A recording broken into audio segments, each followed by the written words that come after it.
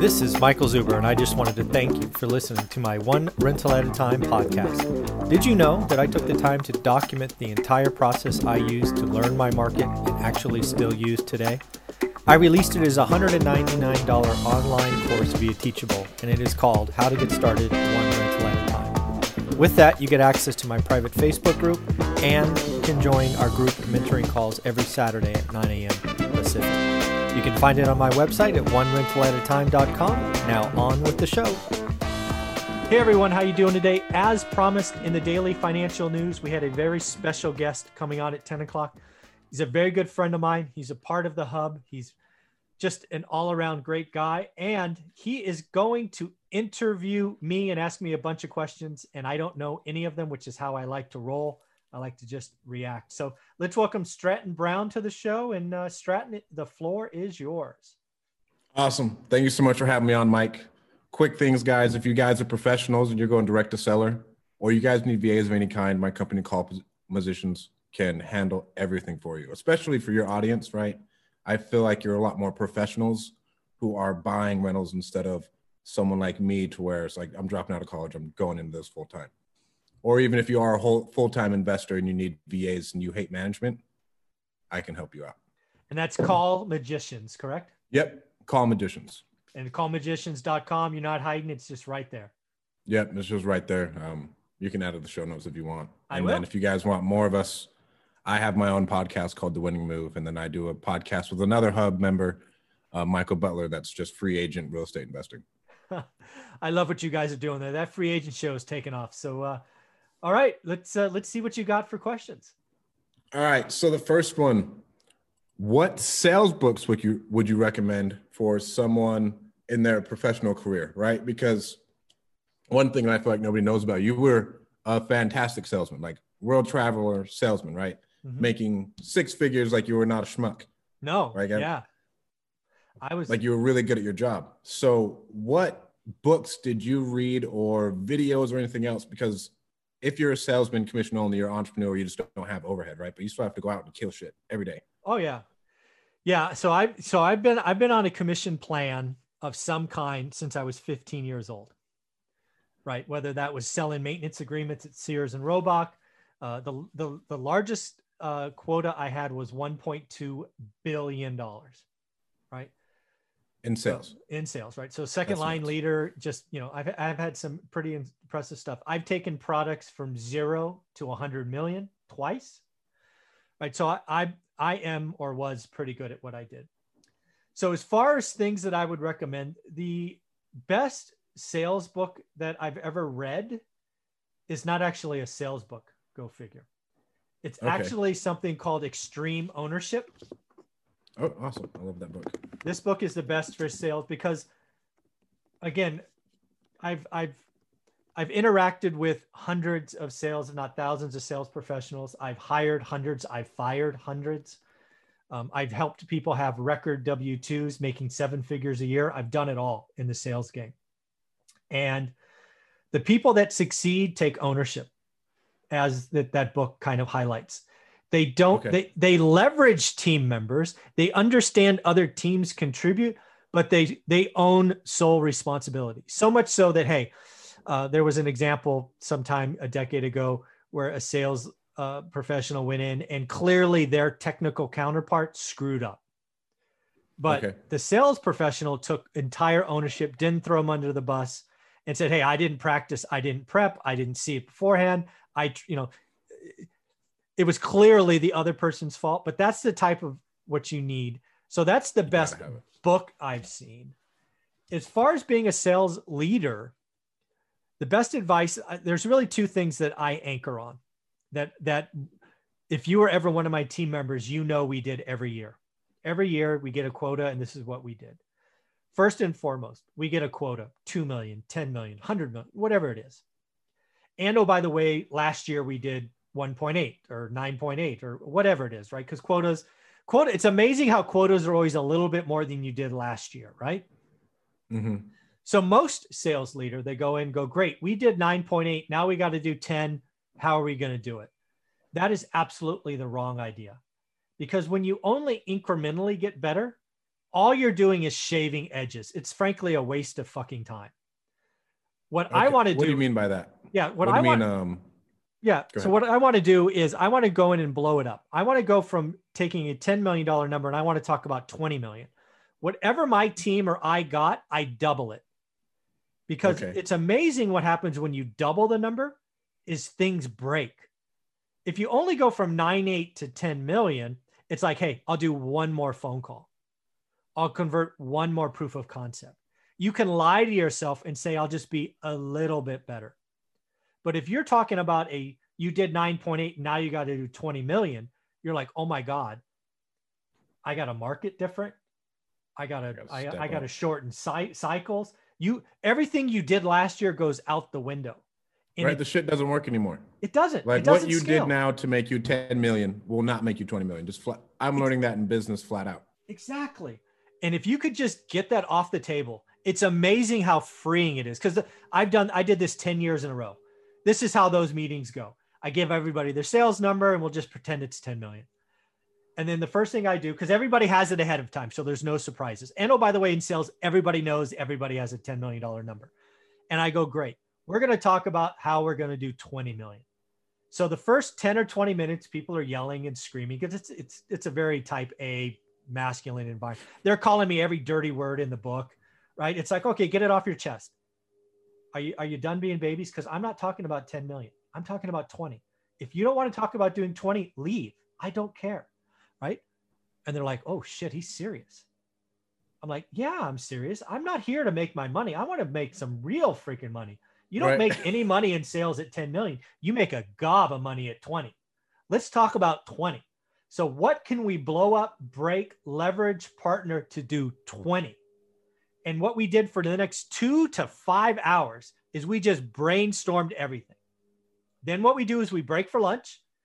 They go do what they do. They're probably calling me every dirty name in the book. I go through, organize the whiteboard, and then I prioritize.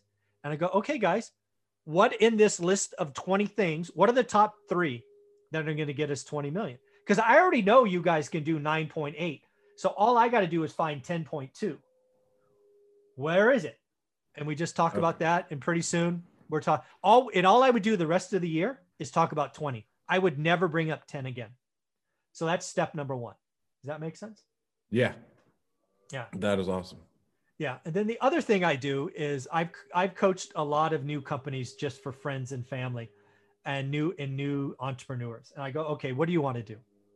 And they say, I want to do 2 million or 10 deals or what, or actually we could do it right here with your business, right? Your wholesale business, right? You want to do how many deals this year, or is it a number, a deal quantity? What is it? I don't do deal quantity, right? Because if I can do one deal and make $1 million, fuck it. Yeah. Okay. So let's just say you have let's say your number is 200 grand, right? Yep. I'm just making it up.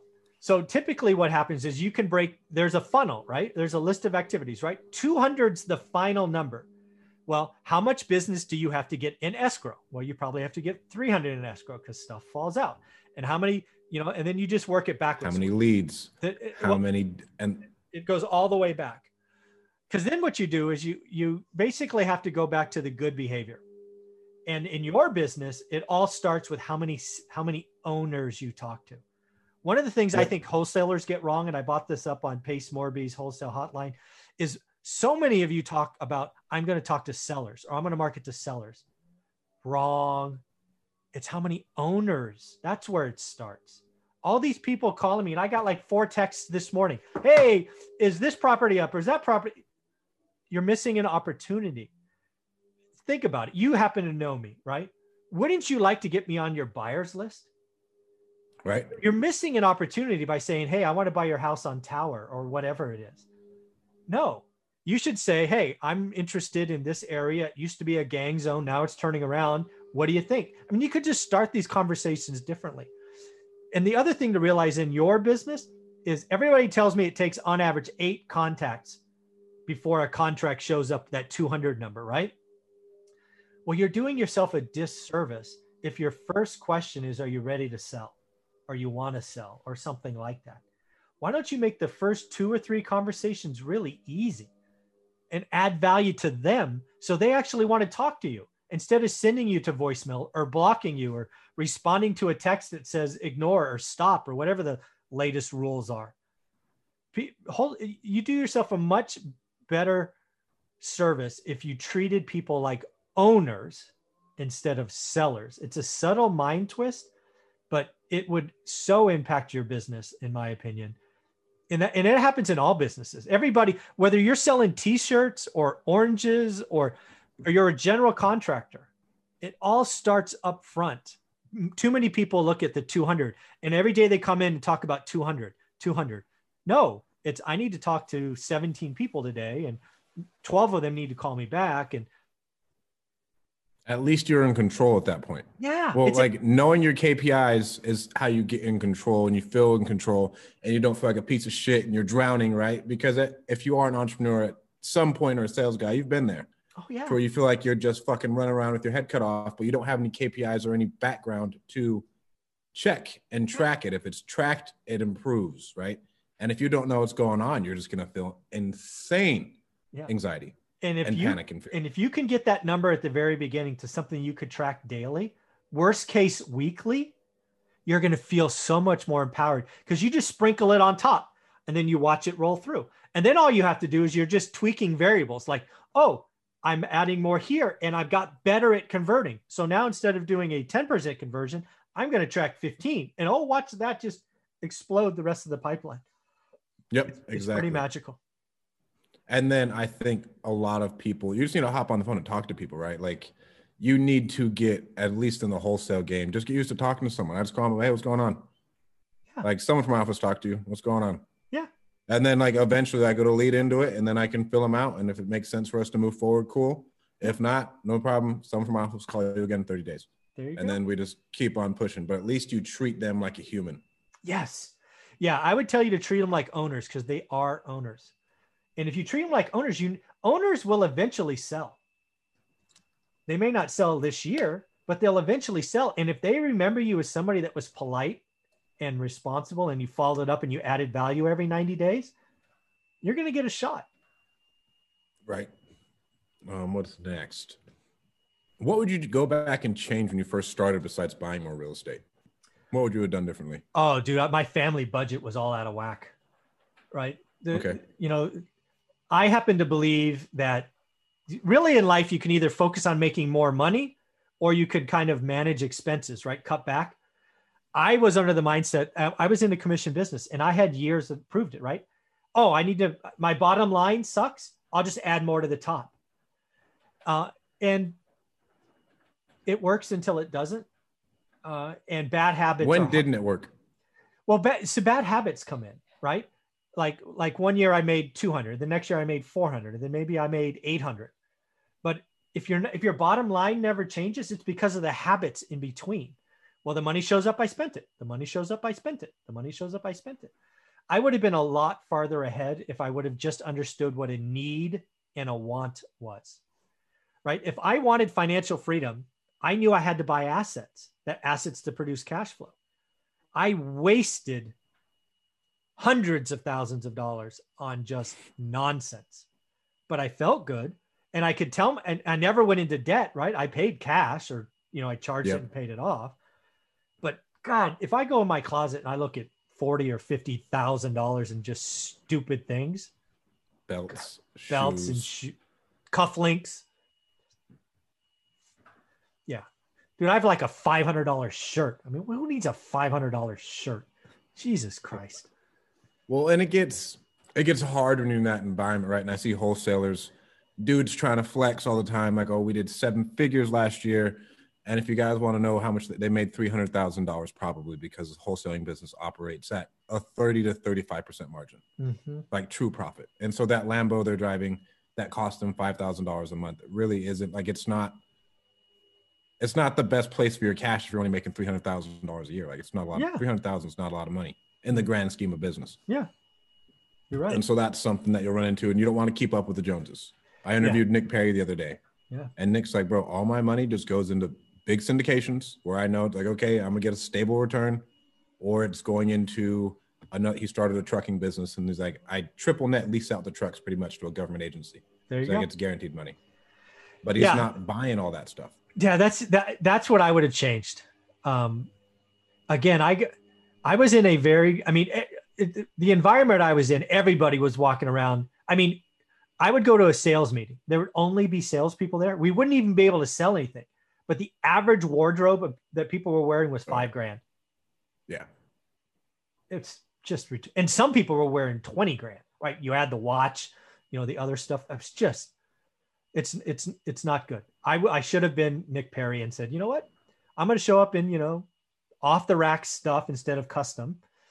I don't need platinum when silver will do. I mean, there's just so many things I could have done different, and we would be so much better off. Or I could have, instead of retiring at 45, I could have retired at 40. I lost 5 years of my life keeping up with the Joneses.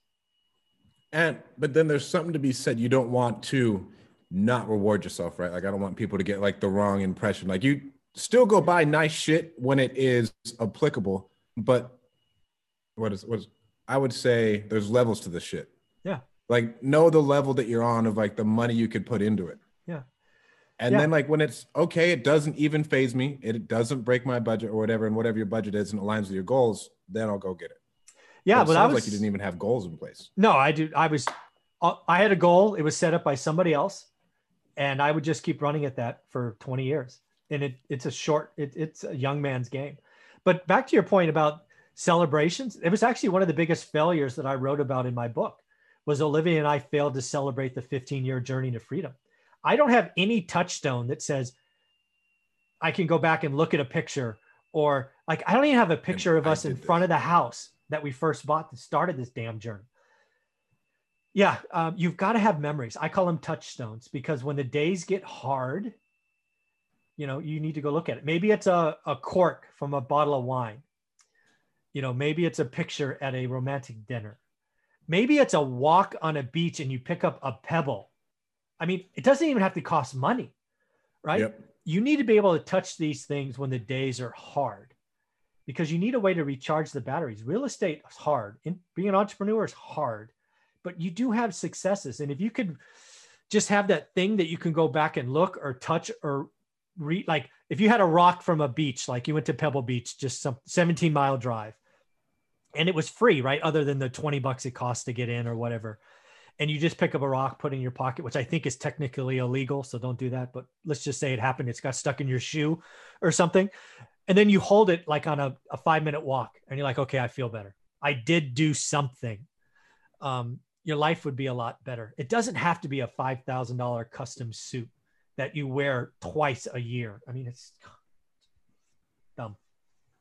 And I mean, you need to show yourself what your life could be like, right? Like you don't want to just not reward yourself ever, grind, because then why the hell am I making all this money? Yeah, right? exactly. It needs to go, it's okay to reward yourself a little bit. Like, hey, I'm taking me and my wife, we're going to an amazing restaurant.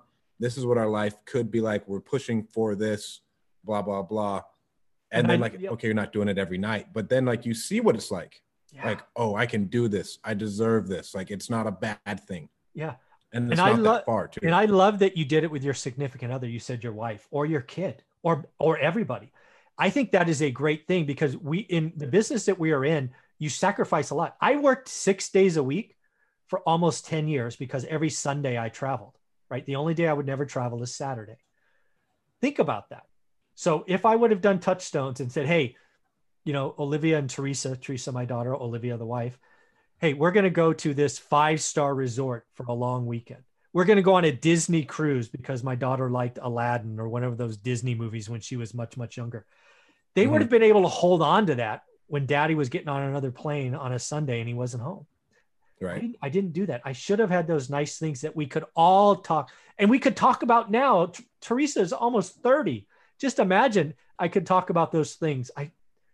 Huge mistake. I'm glad you're doing those things. Awesome. And then, I mean, so would another one be, you wish you would have just made more memories flat out too? Because obviously you're a fucking grinder. Oh yeah. Right. And one thing I try and do now is at least once a quarter, like you'll see me in Utah, right? And that I'm there with the purpose of, I'm going to make a memory with my family. We're going to do something fun, because I'm not going to see my parents that much longer, right? Like, everyone's getting old. So I want to have memories, do stuff. So I have that memory with my family. Yeah. The biggest regret I have is I have half a dozen memories when Teresa was under 18 that I mean, like, are memorable because I was grinding, working. And for what? Making somebody else rich for, I mean, it's a shame. I think every 90 days in Utah or Nebraska or wherever you choose to go is awesome, and you should continue to do that for the rest of your life. You know the impact you will have on your son by doing that. It's just going to be amazing, and then he'll bring that forward as well. It's a habit I wish I had, or I wish I had created, and I didn't. All right, what's the next one? So that's what you would change. How do you build great relationships with people in your market, right? I don't even, because our relationship with actually was organic. I think I reached out to you after I met you working for Alan, but then you have a bunch of other good relationships in our market before the channel, right? Like before the channel. So how did you create those relationships? And I'd like, Brad is a friend, right? Like Brad is a personal friend of yours. It's not just your property manager. I'd say Maritza's a friend, like me and Kyle, like friends. Yeah. How did you build those relationships from afar, traveling, blah, blah, blah? Well, hopefully something I could count on is something I hold near and dear to my heart is my reputation. I believe in Warren Buffett's saying it takes years or decades to build a reputation, but 5 minutes to destroy it. So I've been direct or honest, because in this business, it's not always roses, right? I've had to call Brad and say, Brad, your team disappointed me. I've had to call Maritza and say that's too expensive, right? I've had heartfelt conversations, but always from a stance of, I just want you to know what I'm thinking, right? Well, business is business, dude. Yeah. And the other thing is I treat them as friendships. I don't ever assume anything, right? I don't ask for favors. I don't ask for, hey, Maritza, you're a member of the Hub, give me a deal. That's not fair, right? They run a business. Hey, Maritza, I need a quote. I might ask for faster, meaning, hey, can I get a quote in 48 hours versus 3 days? But I won't ask for a price discount. That's not fair, right? I do value every friendship I have. And I have also, in the very beginning, I was asking for referrals, was bouncing around. And I've also tried to help everybody, like Scott Farrow, for example, right? Scott Farrow is an agent, part of Jason Pritchard's team. Back when he started out, it's like, okay, I'm going to give this kid some time because I could see where he's going, and it paid off. I think he wrote like 70 offers for me one year before we got a deal, but man, I think he learned a lot during that. I spoke with him for probably 10 or 15 hours collectively, kind of breaking it all down. We walked properties together, right? I was pouring into him, and yes, I asked him to write 80 offers. But now look at it. But I mean, the value of that to him, I think, is insanely immense. But the value to you of giving back is also immense, right? Like you get to help someone reach their journey, and they get to work with you personally, right? To where not very many people get direct access to someone who has a portfolio your size and who has been that successful in the corporate world, to where just some mindset tweaks will help. Scott's a random dude. Yeah. Like, think about it. He was working as a fucking barista. Yeah. He was a random guy. Yeah. And then he gets this, and then that'll only help his trajectory moving forward. Yeah, I hope so. Yeah, there's when you do this long enough, so people call me a go-giver all the time, which I think I actually haven't read that book. I probably should. It's a really good book. I think I appreciate the title, and I'm happy to be called that. I would wear that badge with honor, frankly. But having done this long enough, you get a sixth sense. I think people that I give to fall into three buckets, and I try to ferret them out very quickly. One bucket is the Scott Farrows of the world, and the Strattons and the Adams and the Maritzas, where they're going to take it, they're going to give back where they can, but they're also, most importantly to me, is you're going to leverage my time for positive outcomes, because my time, just like everybody else's, doesn't come back. If I give somebody a half hour and they do nothing with it, that is my failure. That is 30 minutes I never get back. I'm trying to impact people for 50 years. So if you take my 30 minutes and do something with it, I feel good about that, right? So that's bucket number one. And surprisingly, that's only like 20%. Well, it's less than that. Yeah, it's probably less than that. Let's be real. Let's be real. Then there's like 50% that are cheerleaders, right? They like to be in your aura. They like to be in your circle. They bump into you. Yeah, sure. They'll bring you something if they happen to find it, but it's not proactive. But generally I don't know. I don't really call those friends. Those are acquaintances that kind of just buzz about. But then there's the dangerous ones. And these motherfuckers I run away from. It's the takers. You know how many people, because I give first. Do you know how many people have reached out to me afterwards just to take? It's ungodly, right? I've had people that in my aura or my arena that I give a shot that I do co-marketing with sometimes. They haven't paid me for that. I do some people I do a deal and they actually bring the deal to someone else. When I had an agreement to have first right of refusal, they asked me for introductions to my contractors. I have people like I did an interview with somebody in another state who I made a connection with. We actually did a deal with, and now they're trying to take everything in my area. Man, there are some people out there that are just takers. Those people I ignore and cut out, and I tell everybody. Like Dean asked me about one of them the other day. I'm like, dude, that guy's a taker, right? Protect yourself. So, just because you're a go-giver, yeah, you could bump into takers, and that could be a bad outcome. Well, I mean, again, like if they take your time, I think at this point, right, like money's not as big of an issue for you, but I think time is. Yeah, exactly. I think time is. Time and relationships. It's worth tons. Relationships. You damage my reputation, right? The fact is, there lots of people in my era, if somebody calls them up and says, hey, I'm a friend of Mike Zubers, that means something. Right. You damage my reputation. They're using your relational capital. Oh, did you damage my reputation? We are going to have words. So yeah, it's not rarely. I mean, money's like number third: time, relationship capital, and then money. But takers will take all three. So we got that. What in the world did you do on airplanes when you traveled that much? Read. I'm a horrible traveler, right? Those little bumps in an airplane freak me out. I can't sleep on airplanes, international flights, nothing. But if I read and I like zoned into a book and focused, I could block most things out. So that's where I did all, and it had to be a book. I couldn't read a computer screen. It had to be a book. That's why I read, that entire bookshelf back there. I read all those books because of all the hours I spent on airplanes. It's the only thing that allowed me to get through flights. I freaking hate flights. Okay. And where have you met all these amazing people on your show? Like the three regulars who I know, we've talked about them: Jonathan Twomley, Anna Kelly, and then whoever the other guy is. What's his name? Greg Dickerson, Matt. Yeah, Greg Dickerson. Yeah. So first, where'd you meet them all? All online. Pretty much just like my network in Fresno. I saw they were doing good things and I reached out, added value, usually sent them an autographed copy of my book. All of them agreed to do a first show. And then I introduced the concept of potentially being an expert. All of them said yes. And all of them have tried to change it at some point. Like, hey, I've been doing this for 6 months. And I'm like, you don't know the positive impact you're having. Go back and look at the comments. Like Greg Dickerson about 6 months ago said, hey, he's got to be worth 9 figures. 9, not 8, 9. And he's like, yeah, I'm done with this. I'm like, do me a favor, Greg, go back and look at the comments. He called me back later in the day, says, okay, we'll keep going. And the dude, he'll do our show 8 a.m. on Mondays from the road. He's like, this is now part of my life. I'm going to do this at 8 a.m. regardless, because he's giving back.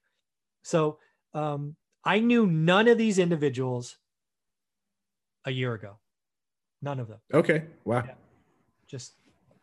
Just networking and being a positive contributor. And if you ever did start another business, what would it be and why? It would probably be in some kind of education business, I think. Okay.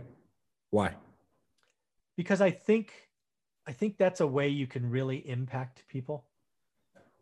This YouTube channel, all of that. I don't do any marketing on anything. But I know if I wanted to, like this course I have, How to Get Started One Rental at a Time, 1,000 people have taken it, right? There's 1,000 people. And I know if I market it, I can help more. But I don't want employees. I don't want overhead. I don't want things that add complexities to my life, right? I get up at 5 something in the morning. I read a little bit. I help. I do videos. I'm generally done by 9:15, and I have the rest of the day to do whatever I want with. I think if I would do marketing or whatever that other things, I could help more people, but it would also take away from my day. And right now, I'm not willing to make that trade-off. Okay. If you knew about VAs, would you have hired some in your professional career beforehand? Like, did you know about them? Yeah. So when I had a W-2, Like when you had a W-2, would you have hired VAs to help take off the workload, especially with the amount of money you're making? yeah, yes, Every bureaucracy has busy work. Let's say yeah. One of the things that we should have done a lot more of is outsource menial tasks, right? Because one of the things, again, my headcount budget, my overhead was millions of dollars, salespeople, pre-sales, marketing, all of that. And about 30% of our workload was busy work that certainly could have been outsourced to VAs. Yep. They would have needed some training, but they could have been done. And what would that have done? That would have freed up 30% more selling hours. Yep. At least 20%, maybe the 10% double checking or auditing or some nonsense. But if I could have had 20% more selling hours, back to our earlier conversation, that would have been something that should have gone on the whiteboard and never did. Remember when I talked about going from 9.8 to 20? VAs or virtual assistants should have been one of those examples. You want to talk about doing monstrably, just demonstrate doing more next year than last year? Do something fundamentally to create selling or power hours or whatever you want to call it. And VAs are the right answer. And I am here to tell you, I never took advantage. It never even made the whiteboard. And that was a problem. I missed that opportunity. Right. And I think about that about all sorts of people in the corporate world. Like, why don't you just use a VA? Like, okay, you pay someone a couple $100 a week to handle all of that. And that's just more time with your family. And for me, at this point, it's way worth it. Oh, I would tell you that there is big money in VAs for companies. They're not thinking about it. I was a senior executive, and I looked at headcounts. They're just not doing it. They would rather pay somebody $80,000 a year to be that, Salesforce jockey or, CRM jockey. Then you know what? Why don't I hire a team in the Philippines or Costa Rica or whatever English speaking country, and let's just get more. Again, salespeople are expensive. Getting close to clients is expensive. If you can create 20% more selling hours, you win. You just win. And salespeople aren't good at busy work. No, God, no. Jesus. And what qualities did you look for when you're hiring on a new great sales rep? Oh, that's how did you know this guy's going to be a fucking killer and then how do you know when you think he's going to be a killer and all of a sudden it turns out he's just a schmuck? That's a great question. So first and foremost, again, I can say this because I'm not employed anymore. I never hired anybody in the last 15 years of my career that I didn't personally background check. I didn't give a rat's ass about your resume. I didn't give a rat's ass about the interview. Salespeople should be able to interview well. Flat out, right? So I didn't trust any of that nonsense. If I couldn't find somebody in my personal network that knew you, I would never hire you. Wow. Never. I don't care if you passed everybody's colors. I would make shit up and I would not hire you. I would personally go through my role. So like we're interviewing somebody for the Bay Area spot or the DC spot. And again, I've been in the game 25 years. I promise you, I am at least 2 steps away from knowing someone that knows you. And I'm going to do everything I can to talk to them to see how good you are, because they're going to tell me the truth. You don't know how many people I didn't hire that turned out to be alcoholics or whatever, because I checked you out beforehand. Or if it came down to a short list, I checked you out after if I didn't have a chance. I never hired anyone that I didn't personally verify with the conversation with somebody that knew them in a past career. just wasn't worth my risk. Salespeople are so expensive and they take time and they can blow up your year. I had quotas and goals. If I had one dud, my year's over. My sales rep can make money, but if I had one dud as a manager, I could not make my number. Yep. So the flat answer out is I didn't follow HR policy, and I just wouldn't hire you if I couldn't personally vet you as somebody else. I don't know if that's a good answer or not, but that's the truth. And did you ever have anybody who you did personally vet just end up not working out? It did happen. It was pretty rare though. I remember one person turned out to be an alcoholic. I remember that example, something they picked up later in life that they didn't have earlier. They had personal drama. But no, that stance served me really well. You know how many I avoided, I don't know, lots and lots of mistakes. Because again, salespeople should interview well. It's their skill. It's like their environment. So I never believed in interview. It's like, they're just naturally that way. But boy, if I could talk to someone that knew you 2 companies ago and talk about how you blew up at a sales convention or I mean, if I could find a customer that worked with you, I can find out all I want to know. There you go. And then how did you keep your people motivated? It started with that first day. All we would do is talk about 20, and then we would talk about the steps to get there. What salespeople don't like to do is talk about their number. Everybody knows the number. The number's 10, and they know if they're behind it. You don't need to remind them of that. These QBRs, quarterly business reviews, are the most painful, uninteresting, cruel event that happens every 90 days. I hated them because they're just an exam that you don't need. But if you talk about the 20 and you celebrate this and I would rather bring on somebody who's ahead of the game so other people could learn than what most people did is let's shine a spotlight on the idiot that's not there. Right. So I would praise in public and celebrate in public and criticize in private. And I fired plenty of people. Most of them were fired in non-public ways. There were occasional, hangings in the public square, but not very often. It's sales is hard. There are more bad days than good days. But if you remind people about the process, and every once in a while we'd be behind the number. Like sometimes when I went from 0 to 100 million, we were behind the number. So instead of saying, hey guys, we're behind the number, I would throw on that pipeline that we talked about. And what we would find out is something in our pipeline was wrong. Either we weren't getting enough leads or our conversion factor was wrong. So then we got to diagnose the problem. If you just point at the other side of the funnel and saying you're behind, it's not helpful. Look at why. Yeah. Where was our assumption wrong? Maybe it's right and you just got dog shit salespeople, but who knows, right? Talk about the funnel and see where we're at. Sales is hard. Sales leadership is hard. You got to stay positive. I always lean positive, but if I got to come out hard, it's usually done in private. All right. That is all the questions I have for you this week, man. That's very cool. I appreciate you doing this. It's a lot of fun. And I appreciate you having my book over your shoulder. That's a nice touch. Of course, man. I noticed. Thanks, Stratton. Tell them again about your company. Callmagicians.com. We have the best trained VAs in the industry. We service a couple different industries. And if you guys want to hear more from me, I have a couple different podcasts I'm on. Thanks, buddy. Have a wonderful day. Thanks, Mike.